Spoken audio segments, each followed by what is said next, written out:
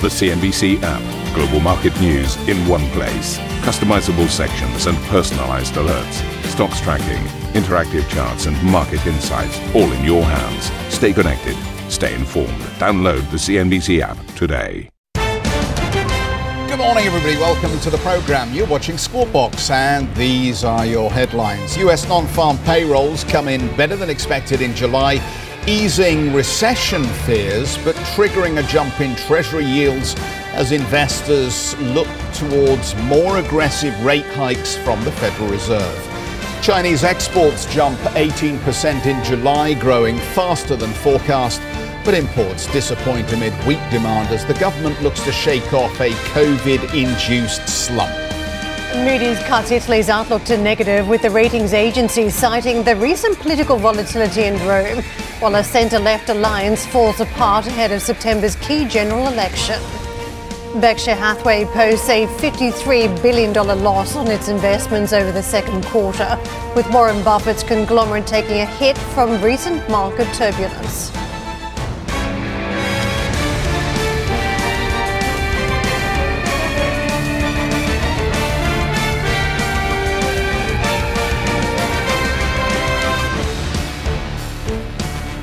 So, welcome to the programme this morning. We're going to kick off with a company that's been in the news quite a lot recently, and we'll explain what that's all about as we talk to management of the company. But Siemens Energy delivering numbers this morning, and the headline net loss 533 million euros as against 307 million for the earlier period. And the headline here is Siemens Energy warning of a deeper net loss over its Russian restructuring or Russia-related restructuring. Third quarter orders up 60% at 9.84 billion euro.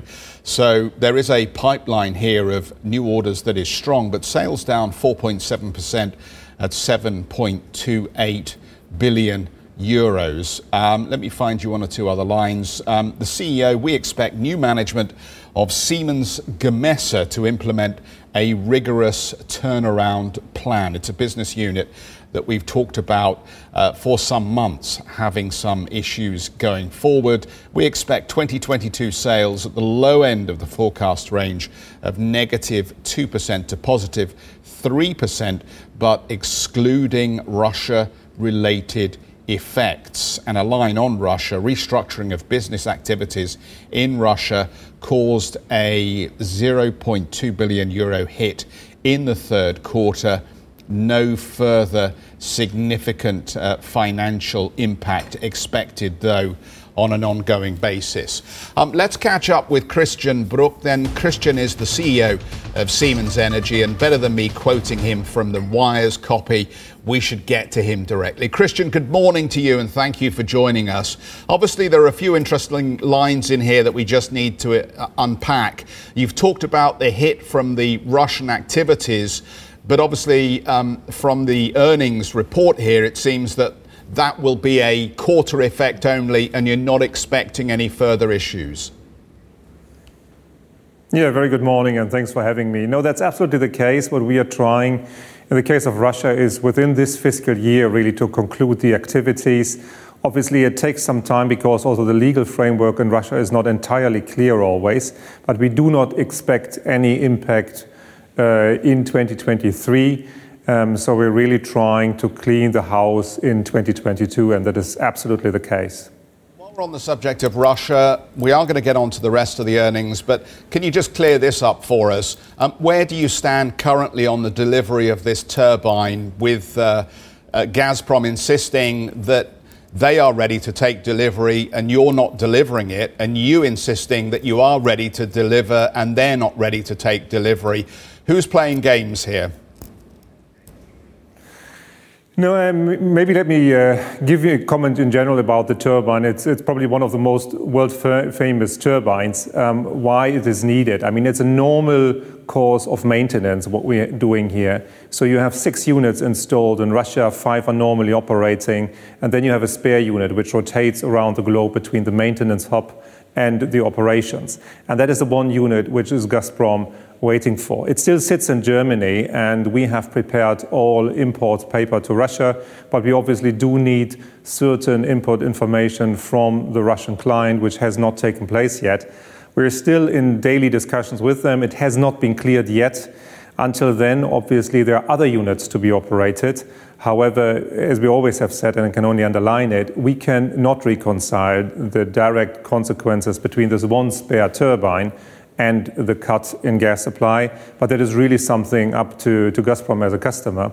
But so far, we are not yet have a clear timing when the turbine can be shipped to Russia. So, Christian, pulling this all together, and we consider the fact that there are, 3 other turbines that the Russians say also need major overhauls. How pessimistic should we be about supply coming through Nord Stream 1? Yeah, I mean, as I said before, I cannot see necessarily that this is technical reasons. This overhaul is a scheduled overhaul. Also, this turbine, which is currently in the discussion, was supposed to be exchanged this September. So there's nothing in terms of delay yet. And there is obviously other turbines also expected to be overhauled, but we still have no major announcement of any breakdown or so from the operations. And this is why I cannot reconcile a technical reason to the supply of gas. So there might be other reasons, and this is where I cannot really comment on. So, Christian, being at the forefront of this and knowing the ins and outs of what's transpiring with the turbine, are you saying that the Russians are using maintenance and sanctions as an excuse to try and hamper supply to Europe? I cannot judge on it because we are obviously, these are turbines which are more than 10 years old. We get called when maintenance is wanted. And this is how the process works. All the operations, all the day-to-day action is fully under the control of the Russian customer. I simply cannot judge on it. I can only judge on what I get every day. And in this regard, we're trying our utmost. And obviously, the rest is really up to the Russian customer on decide what is possible or not possible. Switch focus for a moment here. Obviously, we've talked over months recently about the challenges at the Gamesa business unit. There's a line in your earnings this morning just talking about how you intend to focus laser-like on the turnaround process. What needs to be done, in your opinion, and how long is it going to take to get that business operating to the standard you expect and need? Yeah, I would focus it on 3 elements which need to happen in principle. The first thing is Siemens Gamesa needs to fix their own problems in terms of quality cost, in terms of launching products. And this is why Jochen Eickholt, the CEO of Siemens Gamesa, has started what he calls the Mistral program, which is a turnaround program. The second point is there need to happen certain things in the industry itself, amongst all suppliers. We need to discuss as an industry on really how can we better bring down cost overarchingly. How do we standardize certain products? How do we standardize processes to get the cost down? And the third element is also there need to be happening something in the market itself. The pricing need to reflect the inflation environment, also obviously in projects which are very long-term running for years, for 5 to 6 years normally. And the inflation factors need to be reflected somehow in the commercial scheme. These 3 elements will all be important to turn around the business, not only ours, but the wind business in general. So we're talking about several really years until we get to the level what we all expect in terms of profitability. Christian, can I ask you more about the macro factors at this stage? Because we've got an ECB that's now moving off the sidelines. We've got very strong increases globally when we take a look at central banks trying to tackle inflation. How would you describe the inflation challenge, though, from here? Is there any sign it's getting better? That's probably the $1 million question. I mean, first of all, I do see we're across the different businesses able really to get price increases also from our customers to reflect somewhat the inflation. We all now have to see how long this inflation level, what we're currently seeing, will be holding on. We do not yet really see massive changes in the inflation environment. Even so, certain raw material prices are stabilizing or slightly coming down. And that is something which is obviously a good sign, but I would not yet say there's any relief. We still really stay on our toes and expect also for 2023 quite a substantial inflation headwind in our markets. And Christian, just one quick one, given the developments in the United States over the past day or two, where we've seen this huge bill, $430 billion bill to fight climate change, a huge, significant move by the Americans here, it would seem. What's your interpretation as you also look at the clean energy push stateside? First of all, I think it's a good sign that there is a first step. And obviously, as you know, our portfolio cuts across all different type of energy supplies, and we obviously intend to benefit also from that. But allow me two comments. The first comment is really we always have to be aware we will need all type of different energy technologies, conventional, renewables, and we will need a lot of transmission infrastructure. That's the one thing. And the other thing, what we always have to be aware with all these fantastic state programs in place, at the end it's private capital which will finance the energy transition. So we always have to be aware that is one step. The other part is really private investment coming into the sector and really push forward the energy transition. Both is needed. So in this regard, it's a first step and it's a good step. Christian, thanks so much for taking the questions this morning. Great to catch up with you. Christian Brook with us, the CEO of Siemens Energy. On a different note, hiring in July came in far stronger than expected in the US, with non-farm payrolls rising by 528,000 for the month. That was more than double the analysts' estimates. So a fairly huge blowout number that we saw crossing the tape, as the unemployment rate also fell to 3.5%. Topping estimates. Now, the wage growth numbers, they ran higher than average hourly earnings, jumping 0.5%. So hotter than expected jobs numbers, defying fears of a looming recession, but will likely force the Federal Reserve to continue hiking aggressively to cool the economy and bring down inflation. Goldman Sachs' chief economist Jan Hatzius has told CNBC that July payrolls numbers could force the Fed to act, but that other upcoming data releases, such as Wednesday's US inflation figures, will also determine how aggressive it will be come September. This was a hawkish report as far as monetary policy is concerned, so it's not surprising that the bond market's selling off on this new information. And I think it does increase the possibility that the Fed is going to have to do more. Our expectation is a 50 basis point move at the next meeting, but I think this increases the risk of 75. The market moved in the direction of 75, but there are still a number of reports, another payroll report, 2 CPIs before the September FOMC meeting, so we're going to see what ultimately happens. Jan Hatzius from Goldman Sachs there. Well, Fed Governor Michelle Bowman says she supports the Fed's back-to-back 75 basis point hikes. In remarks made over the weekend before the Kansas Bankers Association, she said similar sized moves could be on the table at the Fed's upcoming meetings until inflation falls from its 4-decade high of 9.1%.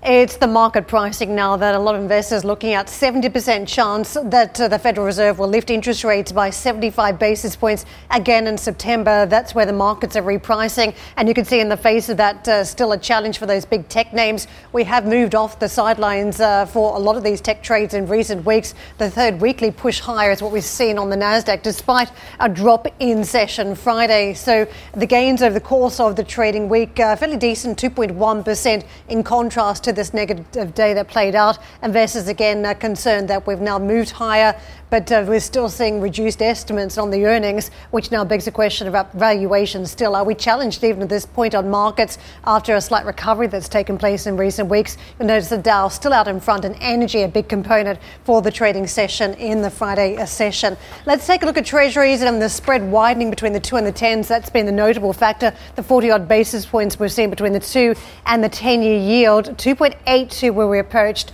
On the long end, 3.22 as the market regroups around those expectations for another jumbo-sized increase in rates in September.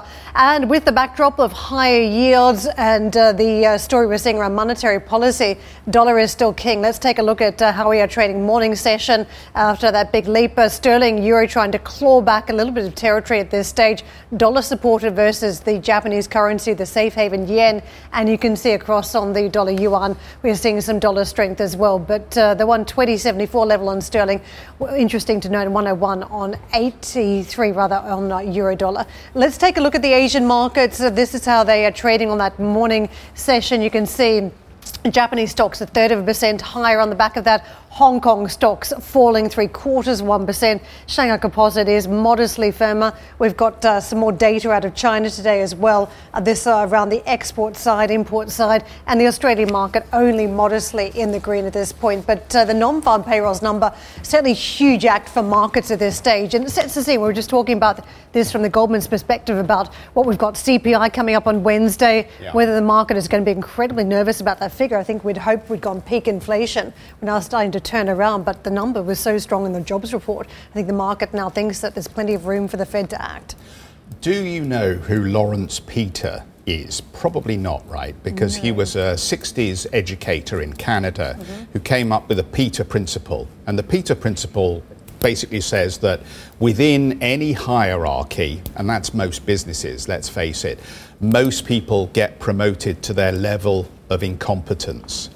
And obviously he was having a good dig at the fact that generally within large organizations, those who are incompetent at doing their job don't get fired, they get a promotion and they continue to rise. Well, the reason I bring him up is that he had a terrific line about economists. And let me just read the line, because I think for a lot of people who are watching this morning, they'll probably feel the same about this. An economist is an expert who will know tomorrow why things he predicted yesterday didn't happen today. And that kind of sums it up for me, because I think we've basically seen the dismal art of economics shown in its most bleak state. The nearest call on this non-farm payrolls number I think I saw on the range was still 200,000 away from what we actually saw. In this age of the jet plane, digitization, 5G, holograms, etc., why is it impossible for the economics profession not to be able to forecast more accurately this jobs information? It shouldn't be beyond the wit of human intelligence to get closer than 200,000 difference, which says to me that for our retail amateur investing audience at home, or the professionals who are watching this morning, you basically now need to rethink every forecast you see, because clearly the professionals are struggling when it comes to figuring out what an economic rebound looks like post 2 years of pandemic. I know the models are not great on this, and there aren't that many textbooks that tell you what will happen here.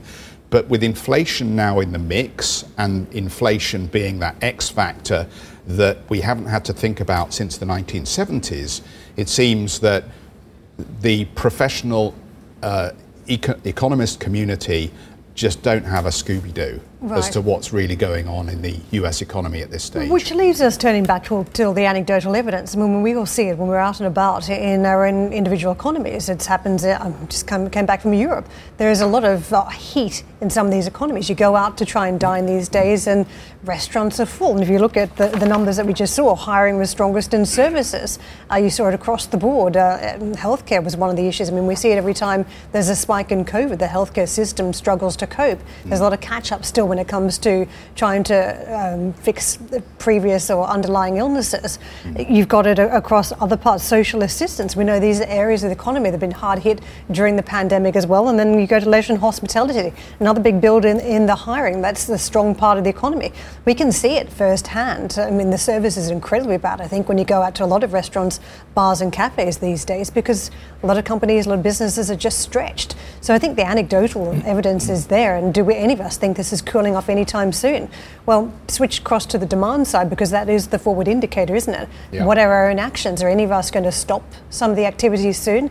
And I was just saying to you off camera, I think that you've still got a very core segment of the market that is willing to keep on spending. We just had a terrific report card out of some of the big retailers stateside, where you were seeing split in earnings. Those who have significant amounts of cash are spending it, and they are spending it at pace. I've just seen it in Europe. I mean, the opposite end, I think you are seeing some rationalisation. But the question is whether that rationalisation, one end of the market, is going to be enough to tackle the inflation we are seeing across the board. And I dare say it won't be. And that's the problem, that the anecdotal information that you're giving us absolutely true. But it's just confusing investors even more, because I think everywhere you look, for every positive indicator that there is still a willingness to go out and spend, and quite frankly, we've had a whole slew of interest rate rises. And as you look at the United States, there's been no serious credit issue. We haven't seen a massive drop off in intentions to spend, apparently, when you look at the credit card data, which doesn't jibe with the consumer confidence data. So apparently, when people get phoned up and they're talking to the surveyor and they're asked questions about their confidence, they're saying, no, things look really bleak, I'm not very happy. At the same time, they're going out and spending on credit cards and going to restaurants. We're getting data that continues to suggest there is a big shoe to drop. The latest Euro area bank lending survey from June showed that there is a considerable further tightening of credit standards for loans to companies in the second quarter of 2022. All of that suggests, as you read through this extensive survey of lending in the Eurozone, that there is a reckoning coming. And you can't help but feel there is a reckoning coming. But when you get a 500 plus non-farm payrolls number in the middle of the year, that's a big wake-up call, it seems to me. Yeah. And I don't think any of us are brave enough to sit here and say we're going to have a return of a bull market, or that the bear market is just going to get even worse. And that's the problem, that there is so little visibility, it seems to me, through the data at the moment, that we've almost got to wait until the end of the third or into the fourth quarter to get some clarity as to just exactly what these interest rate hikes are going to do for the global economy. I think a lot of bankers think it's pretty clear they've read these signs before. They've seen the hallmarks to recession before. Perhaps we're just slowly driving off the cliff instead of accelerating towards it. Well, these bankers have never lived through inflation of this nature before. These bankers who've never seen a financial collapse. I mean, now, 2008 almost feels like it's ancient history to a lot of people who are in the financial markets at the moment. Well, those are the bankers I'm talking about who've seen it before. We've got to move on, but if you have any comments, do get in touch through the usual methods. We will take a quick break. Coming up, Chinese exports grow despite weaker global demand, but imports paint a different picture. We'll have a dig into those numbers when we come back. And for more on Europe's energy supply issues with Siemens Energy CEO Christian Bruch, you can check out the Squawk Box podcast.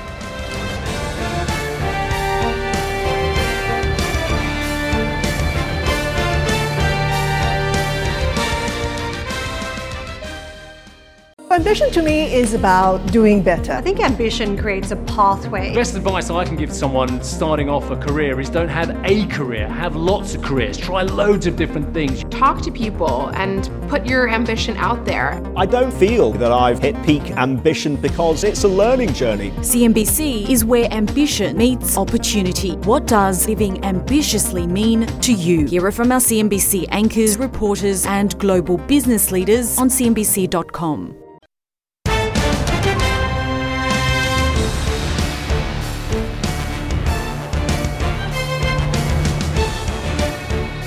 As one set of Chinese military drills was set to wrap up, another kicked off. Beijing says it started live fire drills in the Yellow Sea between China and South Korea on Saturday, which will continue until the middle of August. Another month-long military operation kicked off in the Bohai Sea off China's east coast. The original drills were due to end Sunday, although neither Beijing nor Taipei has confirmed their conclusion. China announced the war games in the wake of US House Speaker Nancy Pelosi's visit to Taiwan, where she reiterated the US's ironclad support of its democracy. Hong Kong authorities have shortened the mandatory hotel quarantine period for all arrivals from 7 to 3 days. Visitors will then be able to go home, but will need to continue to test and will be barred from certain venues and activities for another 4 days. China has locked down areas of the southern island province of Hainan and imposed mass COVID-19 testing. Local authorities imposed lockdowns on 3 cities, including Sanya, over the weekend, trapping tens of thousands of holidaymakers. Chinese exports continue to rise in July despite slowing global demand, jumping 18% for its fastest monthly gain this year, as Beijing struggles to recover from a COVID-induced slump. Imports, though, remain sluggish. The trade surplus coming in at a stronger than expected $100 billion plus. Let's get out to Sam for more on this story. And Sam, interesting, obviously, that we've got this situation of this significant imbalance. Sum up the story for us. Chinese exports surprising to the upside last month, unexpectedly growing at the fastest pace this year. It's an encouraging sign as Chinese manufacturing struggles to recover from the COVID impact. Data shows foreign trade container throughput, though, at the biggest Chinese ports rose in July. Economists say some of this may be thanks to pent-up demand here in Southeast Asia as factories increased production. Some European and American customers may also have front-loaded orders to get them in at a lower cost amid rising rates and inflation. Analysts are still expecting exports to cool off, though, amid worries about a slowdown in the global economy. Companies are also worried about rising US-China tensions. Another potential red flag for exports are imports, as a lot of those components which go into products are then re-exported. Goods coming into China were weaker than expected last month, suggesting domestic demand remains sluggish despite easing COVID concerns and the policymakers rolling out more stimulus to boost infrastructure spending. The latest PMI data out of China showed factory activity under pressure, which appeared to weigh on imports. In volume terms, imported crude oil, coal and integrated circuits, which are all major Chinese imports, all fell. That all brought the trade surplus to a record $101.2 billion, well above market expectations. Thank you for listening to Squawk Box Europe Express. For more market-moving news, you can head to cnbc.com. Or join us again on the show with Jeff Cutmore, Steve Sedgwick and Karen Cho, weekdays on CNBC.